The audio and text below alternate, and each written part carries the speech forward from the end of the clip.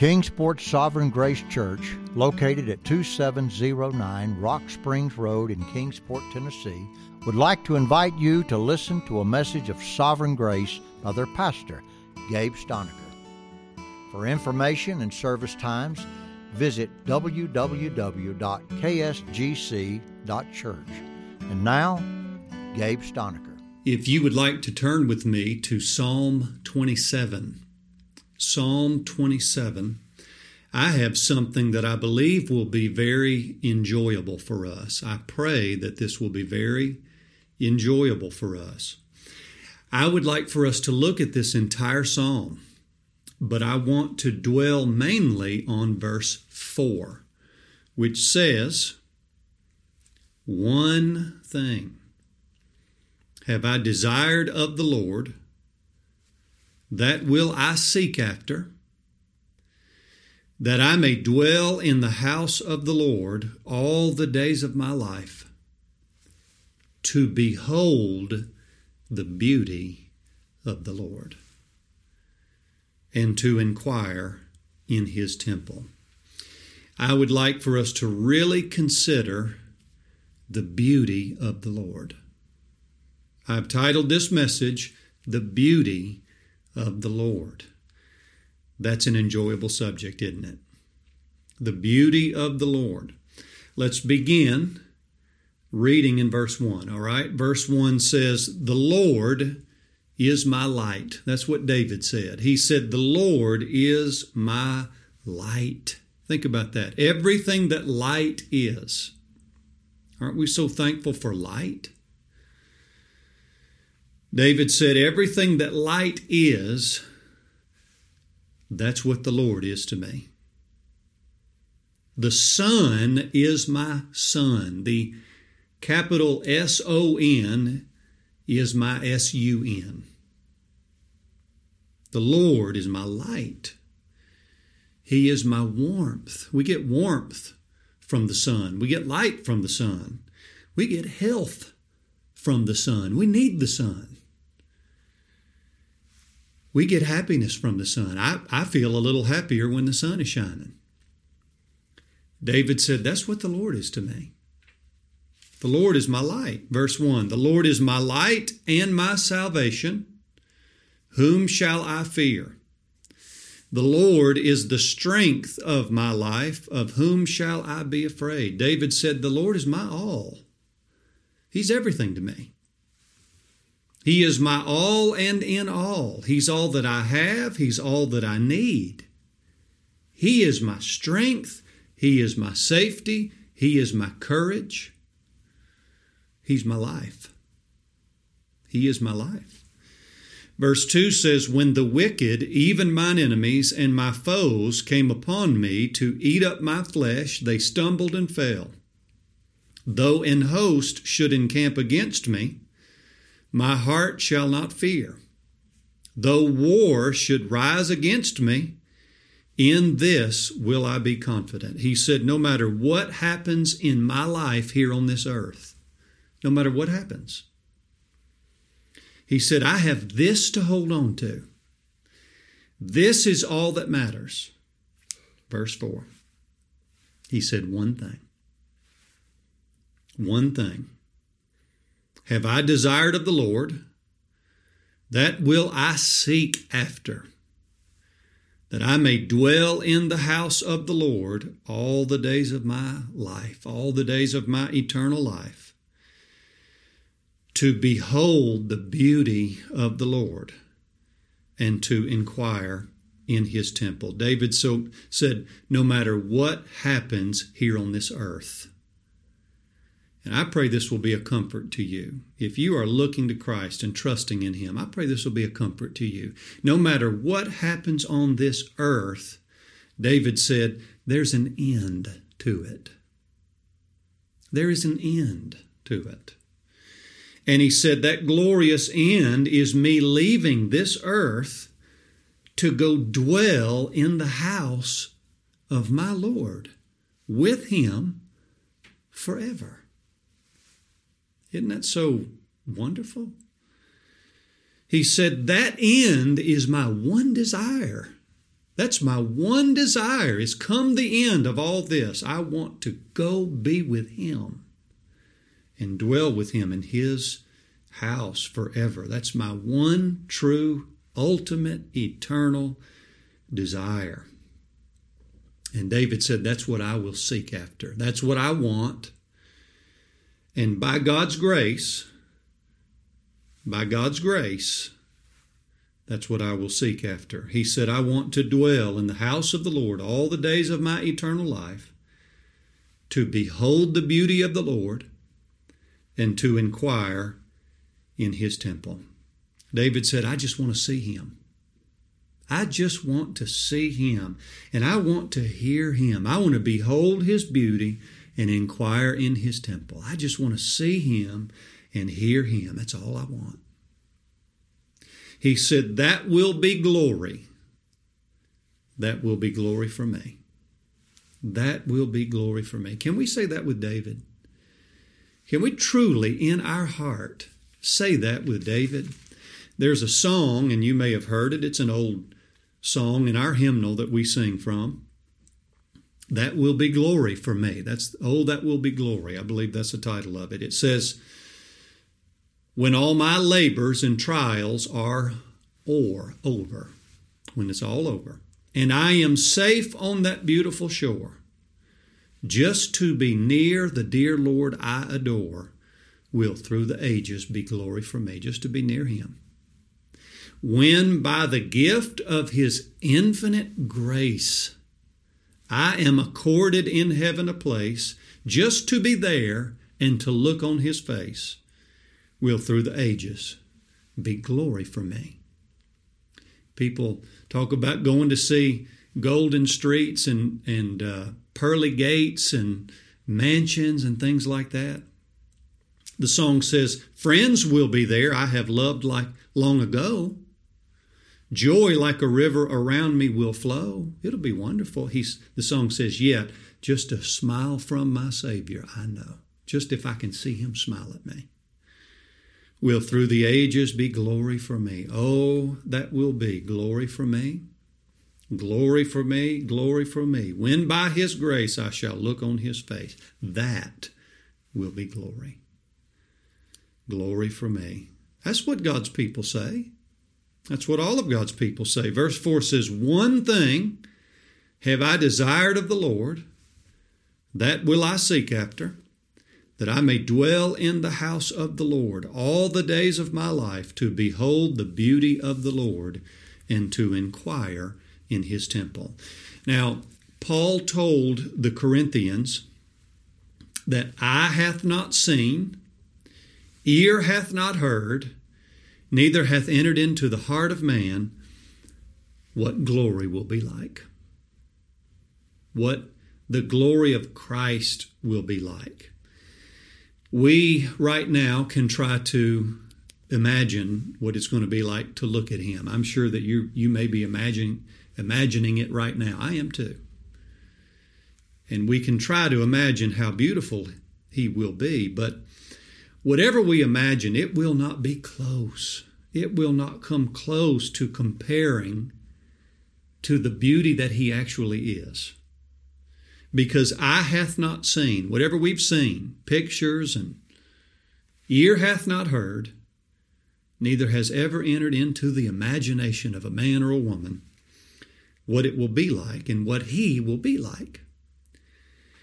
But even though that's the case, I acknowledge that that is the case. Let's try to enter into what the Scripture has to say about His beauty. That's what I want us to look at. What the Scripture has to say about His beauty. What it is about Him that makes Him so beautiful to His people. And before we get to that, I need to say this. I want to acknowledge this. This is important. He is not beautiful to everybody. We need to acknowledge this. He is not beautiful to all of mankind. For man, by nature, if man is left in his natural state, and the gift of God's grace does not come to a sinful man or a sinful woman, Isaiah 53 says, naturally for men and women in their sinful flesh, it says there is no beauty that we should desire him. The natural flesh of man should desire him. Naturally speaking, he's not beautiful to man. When he came into this world, he made himself to have no form nor comeliness. That means beauty to man. And that's what makes him beautiful to God's people. That's what makes him absolutely beautiful to God's people, that he would humble himself in that way. That he would be willing to come to us in that way and do that for us as our substitute, because there's nothing beautiful in the flesh of man. Man sees other men and women, and we say, well, that's a beautiful woman or that's a beautiful man, but not in the eyes of God. In man, there is nothing beautiful. When God looks on man in all of his sinful rot and decay, there's nothing beautiful in man. And as our substitute, for our sake, our Lord came in that way. He came in the likeness of sinful flesh. He laid his beauty aside. He laid his reputation aside. He laid his glory aside. And in order to live for us, as us, he took upon him the likeness of us, the likeness of man, the likeness of sinful flesh. And he allowed himself to be despised and rejected of men, a man of sorrows and acquainted with grief. He allowed himself to come in a way where men would hide their faces from him and despise him and esteem him not. Now, why did he do that for his people? Why did he come in that way? He did it so he could bear the griefs and carry the sorrows of his people. That's why he did it. He did it so that he could be stricken, smitten of God, and afflicted. That's why he did it. He did it so that he could be wounded for the transgressions and bruised for the iniquities of his people. He did it so that the chastisement of his people that was owed to his people could be laid on him. He did it so that with his stripes, his people could be healed. That's what makes him beautiful to his people. To those who God has come to and revealed the beauty of Christ to and given them faith to believe on him and cause them to truly see him, that's what makes him beautiful to his people. He may be common to the world, but to the redeemed child of God, he is altogether lovely. He is truly altogether lovely. To the souls that are outside of Christ, men and women are going to stand before God one of two ways, either in Christ or out of Christ. To the souls who are out of Christ, outside of Christ, they may see nothing in him that's desirable to them. Just like in the Old Testament, the tabernacle that was set up when they were out in the wilderness, there was a brown badger skin tabernacle. And all who passed by, there was nothing in that actual tent that was beautiful. It was just a brown badger skin tent. But on the inside was the glory of God. On the inside was the mercy of God and the beauty of God's holy righteousness and perfection and redemption. And to a soul in Christ, to a soul outside of Christ, there's nothing beautiful that they should desire it. But to a soul that's in Christ, who has seen the glory of God in Christ, to a soul that has seen the mercy of God in Christ and the grace of God in Christ, to that soul, Christ is the most beautiful thing that soul has ever seen. That's so. That's the truth. Christ is the most beautiful thing that soul has ever seen. Now, let me show you just a few scriptures to tell us what makes him beautiful to us. If we're his people, I pray we're his people. The first one is in Psalm 29. If you'd like to follow with me here and look at these. Psalm 29 verse 2 says, Give unto the Lord the glory due unto his name. Worship the Lord in the beauty of holiness. The beauty of holiness. His holiness is what makes him beautiful to his people. Holiness means he must do right. That's what holiness is. Holiness means purity, spotlessness, no wrongdoing. He must do what is right. His absolute justice, his absolute judgment. That's what makes him beautiful. The seraphims cry, holy, holy, holy. Our God is holy. He is so holy, and that makes him beautiful to his people. The moment that we see him, when that day comes, that final day comes, the moment that we behold him for the first time, have you ever imagined what it will be like to behold him for the first time and see his face for the first time? Well, the moment God's people lay eyes on him for the first time, this is what they will physically behold. Absolute holiness. For the first time in the flesh, with our eyes of flesh, we will see absolute holiness. We will see the holiness of the Lord, and it will be beautiful. It will be so beautiful. In Psalm 50, if you'd like to turn to Psalm 50, verse 1 says, "The mighty God, even the Lord, hath spoken, and called the earth from the rising of the sun unto the going down thereof, out of Zion, the perfection of beauty, God hath shined." His perfection, the perfection of beauty. His perfection is beautiful. It is so beautiful. That's his righteousness, his perfect works. He is holy in himself, and he is perfect in everything that he does. All of his righteous works. He's perfect within and without. Everything that he does is perfect, and that makes him so beautiful to his people. Knowing that he will not and cannot do anything that's wrong. Knowing that he only does all things well. Whatever he does, it's all perfect. It's all well as it can be. That perfection makes him absolutely beautiful to his people. Psalm 96, if you want to look at Psalm 96, verse 6, it says, "Honor and majesty are before him. Strength and beauty are in his sanctuary." Beauty is in his sanctuary, his worship. In a sanctuary, what are we doing? We're worshiping. We are worshiping him. His worship is beautiful to God's people. The true worship of him, true worship of him is not about buildings. It's not about money. It's not about flash and flare. I know that's what man has made it out to be. How big can we build our building? How much money can we raise? How much wow factor can we give people?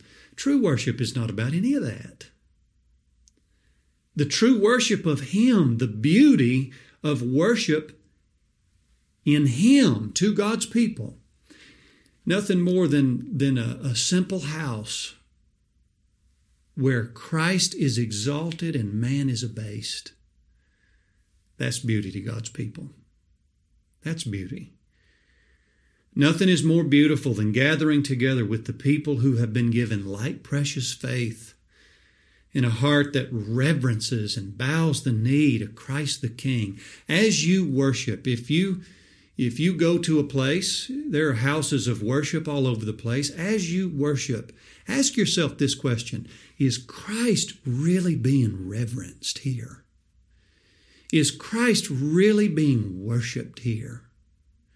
Or is it all about the building and all about how much money are we going to raise and all about the pageants and all about the plays and all about the music and all about everything else?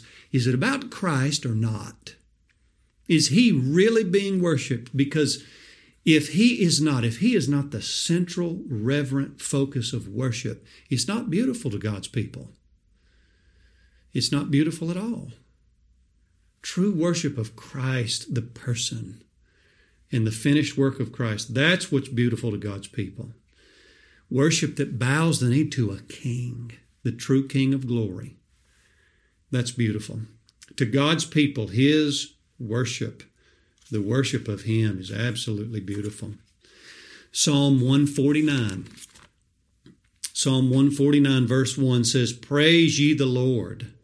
Sing unto the Lord a new song, and His praise in the congregation of saints. Let Israel rejoice in Him that made him. Let the children of Zion be joyful in their King. Let them praise His name in the dance. Let them sing praises unto Him with the timbrel and harp. For the Lord taketh pleasure in His people. He will beautify the meek with salvation." He will beautify the meek with salvation. For God's people, His salvation is beautiful. So beautiful. His salvation, not my salvation, not me saving myself and me coming up with my own salvation and making my decision. Yes, I'm finally going to decide I'm going to do the work to save myself. That's not the salvation that this is talking about. His salvation. That's the beautiful salvation. In Exodus 33, Moses said, "Lord, show me your glory. Show me your beauty. Show me your goodness." And the Lord said, "Here it is. I will be merciful. I'll show mercy to whom I'll show mercy." It's a sovereign mercy. Mercy is of the Lord. He said, "I will be gracious to whom I will be gracious." It's a sovereign grace. Who God reveals that to and gives that to, that's of the Lord. Grace is of the Lord. Mercy is of the Lord. Grace is of the Lord. He said, "I will have compassion on whom I will have compassion." Compassion is of the Lord, to give it to whoever He wants to show it to. And He said, "I will hide you in the rock, and I will spare your eternal soul." He said, that's my glory. That's my beauty. God's people hear that and they say, truly, that's beautiful. That's glory. That's what glory with Christ will be. Holiness, perfection, righteousness, worship, and salvation. And it's going to be beautiful. Back in Psalm 27, where our text is, verse 4 says, "One thing have I desired of the Lord, that will I seek after, that I may dwell in the house of the Lord all the days of my life, to behold the beauty of the Lord, and to inquire in His temple. For in the time of trouble He shall hide me in His pavilion. In the secret of His tabernacle shall He hide me. He shall set me up upon a rock." David said He is going to hide me in Himself. That's His pavilion. That's the secret of His tabernacle. It is the person of Himself. David said He is going to set me up on Himself. Hide me in Himself. Set me up on Himself. He's my rock. Verse 6 says, "And now shall mine head be lifted up above mine enemies round about me." The Scripture says He is the head of His people. His people are the body of Him. We are the body. He is the head. His people are under Him, and He's the one who's lifted up. As the head of His people, all of God's people cry, "Thank God. Thank God." He is the one who will be lifted up. Lifted up was He to die. "It is finished" was His cry, now in heaven exalted high. Hallelujah, what a Savior. God's people don't want to be lifted up. They want Him to be lifted up. They want Him to be glorified. Verse 6 says, Now shall mine head be lifted up above mine enemies round about me. Therefore will I offer in His tabernacle sacrifices of joy. I will sing, yea, I will sing praises unto the Lord. Hear, O Lord, when I cry with my voice. Have mercy also upon me, and answer me. When thou saidst, Seek ye my face, my heart said unto thee, Thy face, Lord, will I seek. David said, Because Christ offered the sacrifice of blood, I'll offer the sacrifice of joy and thanksgiving. And he said, when I cry to Him, please hear me.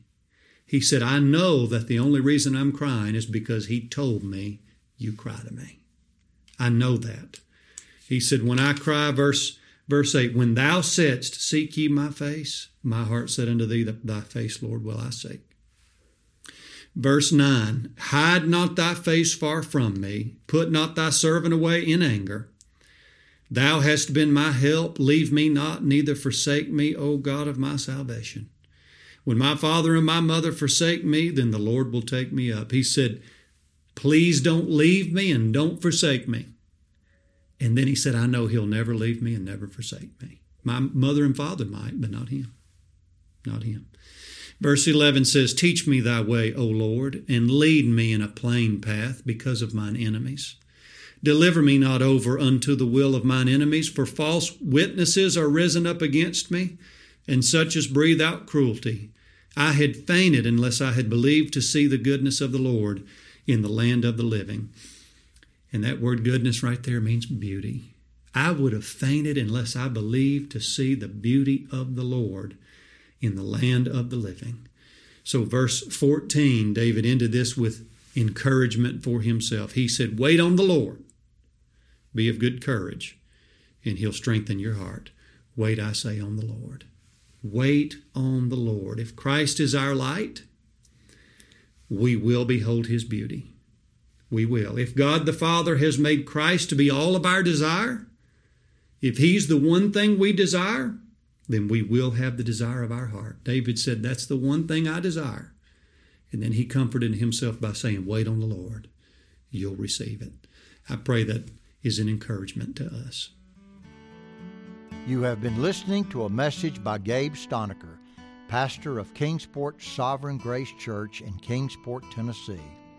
If you would like a copy of this message or to hear other messages of Sovereign Grace, you can call or write to the number and address on your screen or visit www.ksgc.church.